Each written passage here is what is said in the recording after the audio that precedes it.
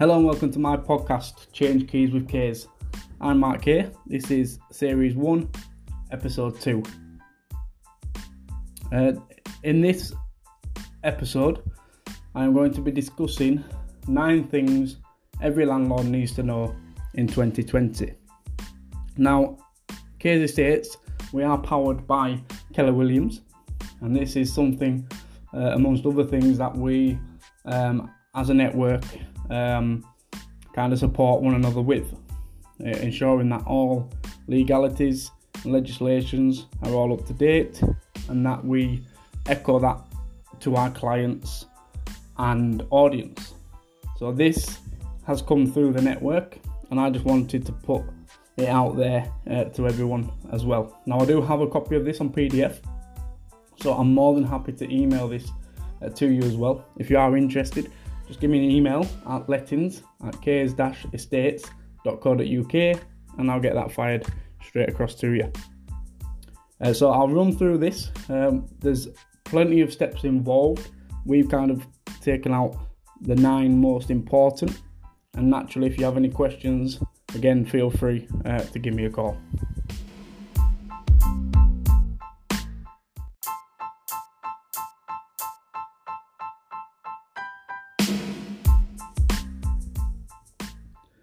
So we have been observing some of the major legal changes that could affect property investors and landlords in the future, and reviewing current important safety regulations for rental properties.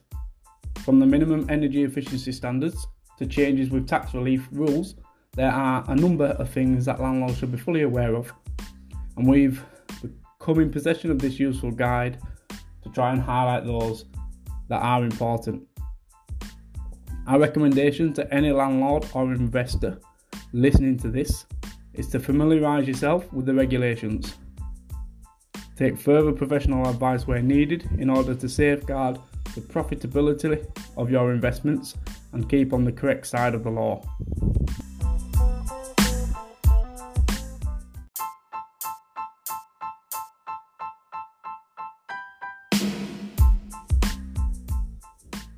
Okay, so number 1 is gas safety regulations 1998 and subsequent amendments.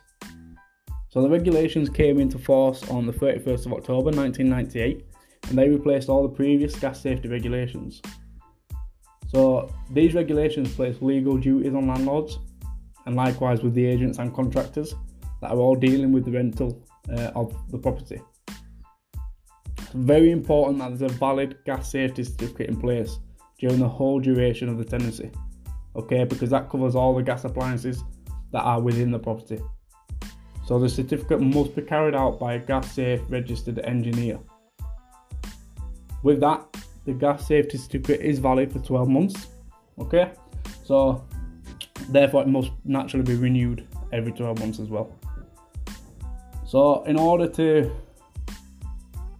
be gas safe, the following items must be checked.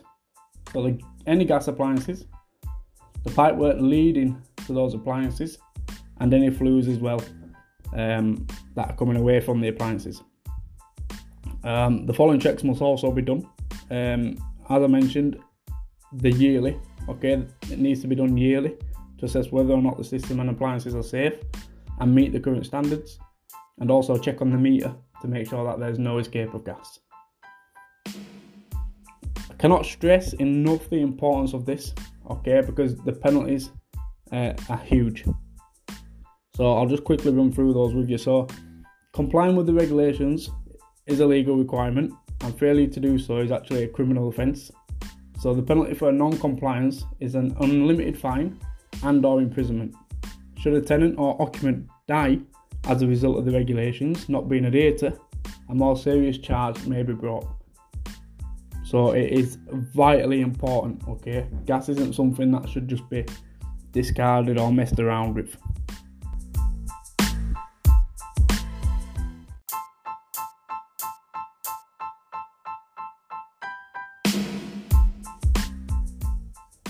So number 2 is the smoke and carbon monoxide alarms.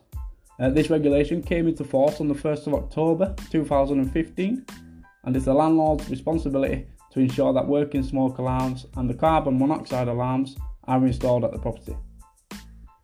Private sector landlords are required to install at least one smoke alarm on each story of the premises and a carbon monoxide alarm in any room containing a solid fuel burning appliance. I'll come back to that point in a second. However, if battery operated smoke alarms are fitted to the premises, the landlord must ensure that they are in working order at the start of the tenancy. And then of course, it's the tenant's responsibility for testing the alarms periodically and changing the batteries as required. So whilst the carbon monoxide alarms apply only to solid fuel appliances, it's always good practice to install one where there's a gas appliance. Okay, if I were a landlord, I would naturally ensure that was done. The penalties: if a landlord does not install the appropriate alarms, then the local authority can impose a fine of up to £5,000. So again, just make sure that that's all in place.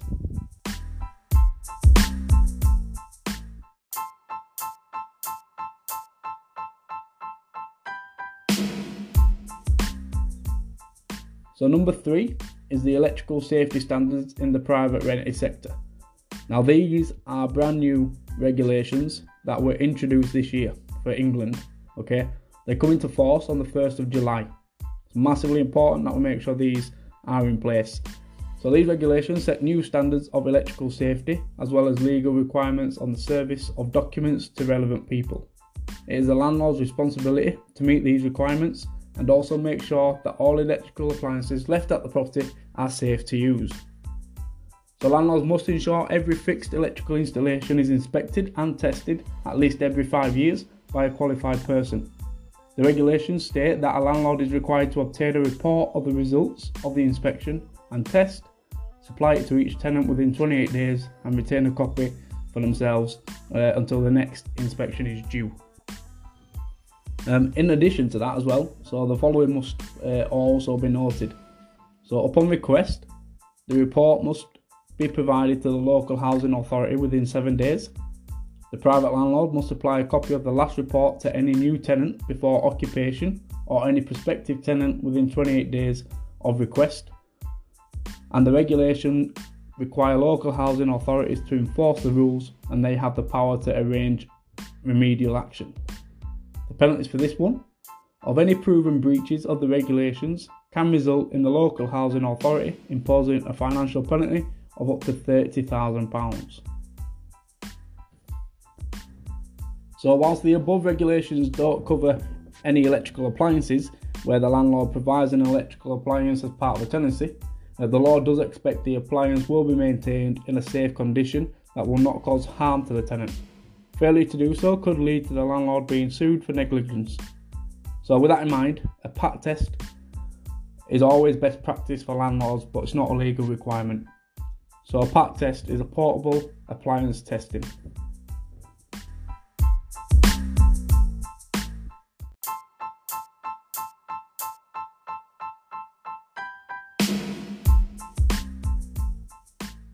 So moving on to number 4, this is for the energy performance certificates and the minimum energy efficiency standards. From the 1st of October 2008, all landlords letting a property, they need to provide a valid EPC certificate to any tenant. The EPC must be accessible to tenants from the point that the property starts to be marketed. There's no need to obtain a new certificate for every tenancy, okay, because once one is obtained, they are valid for up to 10 years. Regardless of the number of tenancies in that period. Okay, if you have any work done to the property though that improves the energy rating, it's always good to update that certification.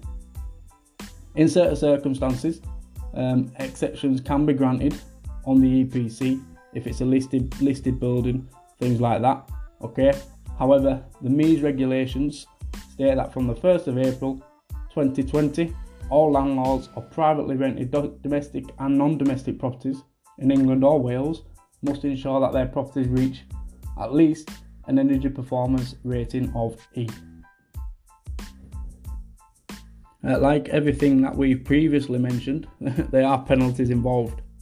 The penalties for renting out a property for a period of fewer than 3 months in breach of the MEES regulations will be equivalent to 10% of the property's rateable value, subject to a minimum penalty of £5,000 and a maximum of £50,000. After 3 months, the penalty rises up to 20% of the rateable value, with a minimum penalty of £10,000 and a maximum of £150,000. Again, it's so important to make sure all this is in place when you're renting out your property.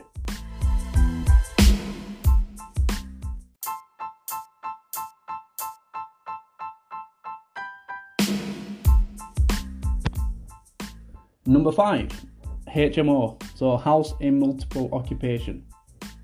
The Housing Act 2004 states that a house in multiple occupation is a property rented out by at least 3 people who are not from one household. So hopefully they're not part of the same family, but they share facilities such as the bathroom and kitchen. If you do want to rent out your property as a HMO in England or Wales, you must contact your council to check if you need a licence and what specific requirements they stipulate. You must have a licence if you are renting out a large HMO in England or Wales, and your property is defined as a large HMO if all of the following apply. So if it is rented to 5 or more people who form more than one household, if some or all the tenants share the toilet, bathroom or kitchen facilities, and if at least one tenant pays rent or their employer pays it for them, then you will need the licence.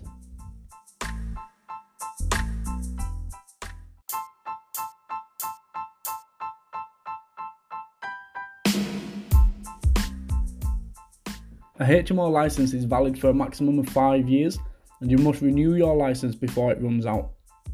You must make sure the house is suitable for the number of occupants. This depends on its size and the facilities, and that the manager of the house, so yourself or an agent, is considered to be fit and proper. For example, they have no criminal record or breach of landlord laws or code of practice.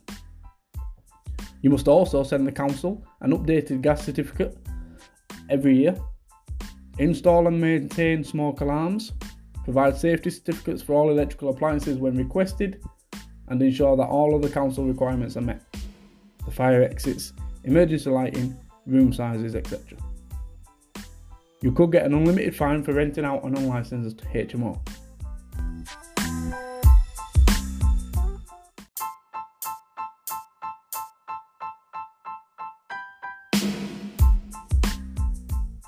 Number 6 is very short and sweet, and it's just in regards to selective and mandatory licensing. So please note that certain local councils require the landlord to obtain a licence to rent out their property. It is important that landlords contact their specific council to confirm whether a licence is needed before renting out their property. Now, these penalties are severe for non-compliance.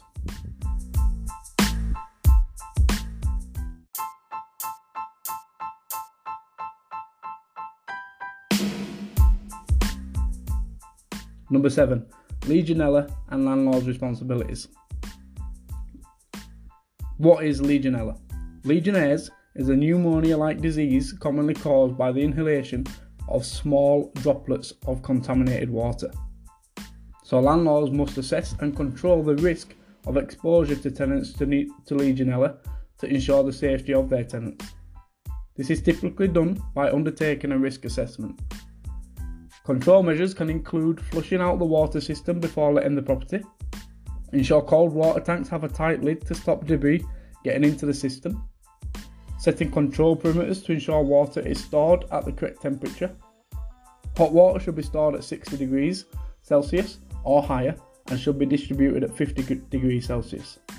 Cold water should be stored and distributed below 20 degrees Celsius. You should also remove any unused pipework. So it's important to be communicating with your tenants, because your tenants should be kept informed of any control measures in place and tell the landlord if problems occur with the water system or if the water is not heating properly. Please note the hot water should be set accordingly, and tenants should be advised to not interfere with the settings on the boiler or hot water system. On returning to the property after a period of absence, such as a holiday or student accommodation left empty, tenants should run all taps for at least 2 minutes. Where showers are installed at the property and used regularly, the risks are reduced. However, tenants should be advised to regularly clean and disinfect shower heads. Most landlords can assess the risk themselves and do not need to be professionally trained. However, landlords can arrange for a competent person to carry out the assessment if they wish. There are companies who offer this service, and we can refer a contractor if needed. The Health and Safety Executive does not recognise a Legionella test certificate, and health and safety law does not require landlords to obtain or produce one. Records of any assessment should be kept, and follow-up checks need to be carried out periodically, such as when undertaking annual gas safety checks or routine maintenance visits. Landlords who provide residential accommodation have a legal duty of care to ensure that the risk of exposure of tenants to Legionella is properly assessed and controlled. It is recommended that every 2 years, landlords of domestic properties appoint a professionally trained and accredited body to carry out a Legionella risk assessment survey, then implement any recommendations.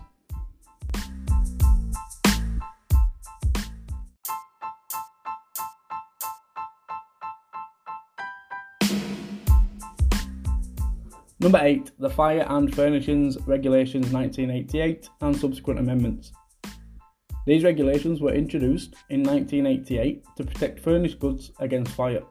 It's the landlord's responsibility to ensure that any furniture left at the property complies with the regulations.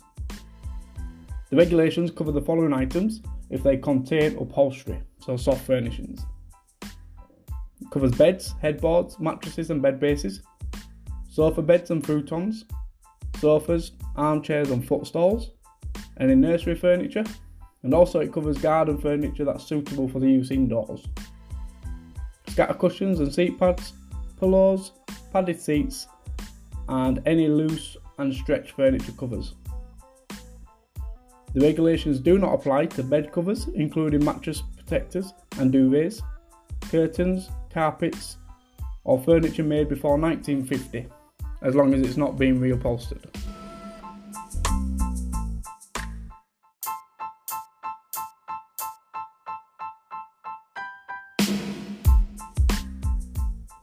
Under the regulations, upholstered furniture must have a fire resistance filling. It must have passed a match resistance test, or in some cases, the cover should have a fitted fire resistant liner. It should as a whole be able to pass a cigarette resistance test. These tests mean that if a lighted cigarette or match is held up to the furniture, it will not burst into flame. New upholstered furniture must also be properly labelled with set information and a fire safety warning. These can usually be found on labels that are attached to the item. Non-compliance is a criminal offence and may lead to a fine of up to £5,000 and/or a prison sentence of up to 6 months. The Trading Standards Office is responsible for seeing that the regulations are complied with.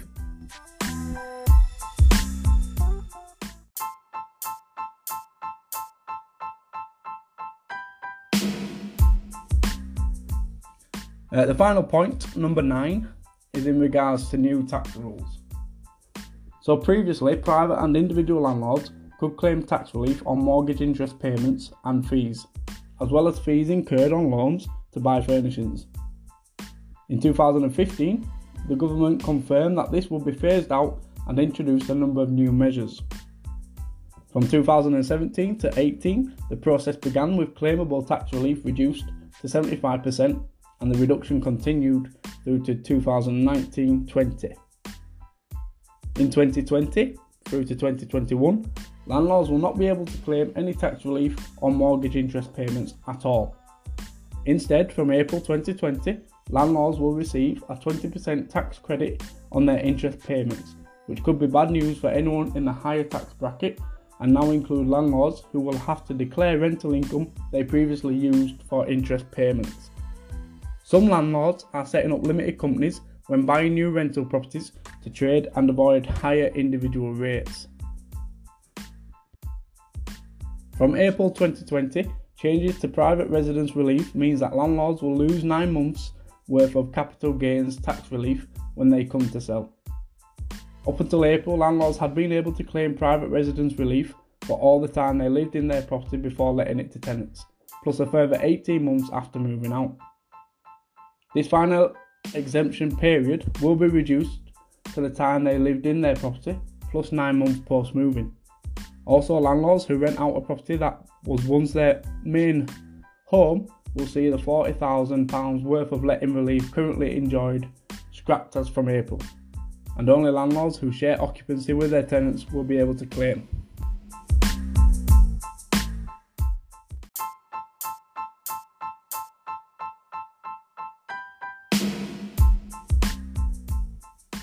So we believe the information provided is correct at the time of publishing and given in good faith. Landlords and investors should consult an accountant or tax advisor to obtain the latest professional advice based on their own personal circumstances. If you are a landlord and want to discuss what services we provide, then contact us and we will be more than happy to help with any queries that you have. You can also check out our instant valuation tool on our website www.kays-estates.co.uk to find out what rent you could achieve. We hope this information will be useful, and if you have any queries, please feel free to contact us at any time on 0113 5122 709. You can also email us lettings@kays-estates.co.uk. Thank you.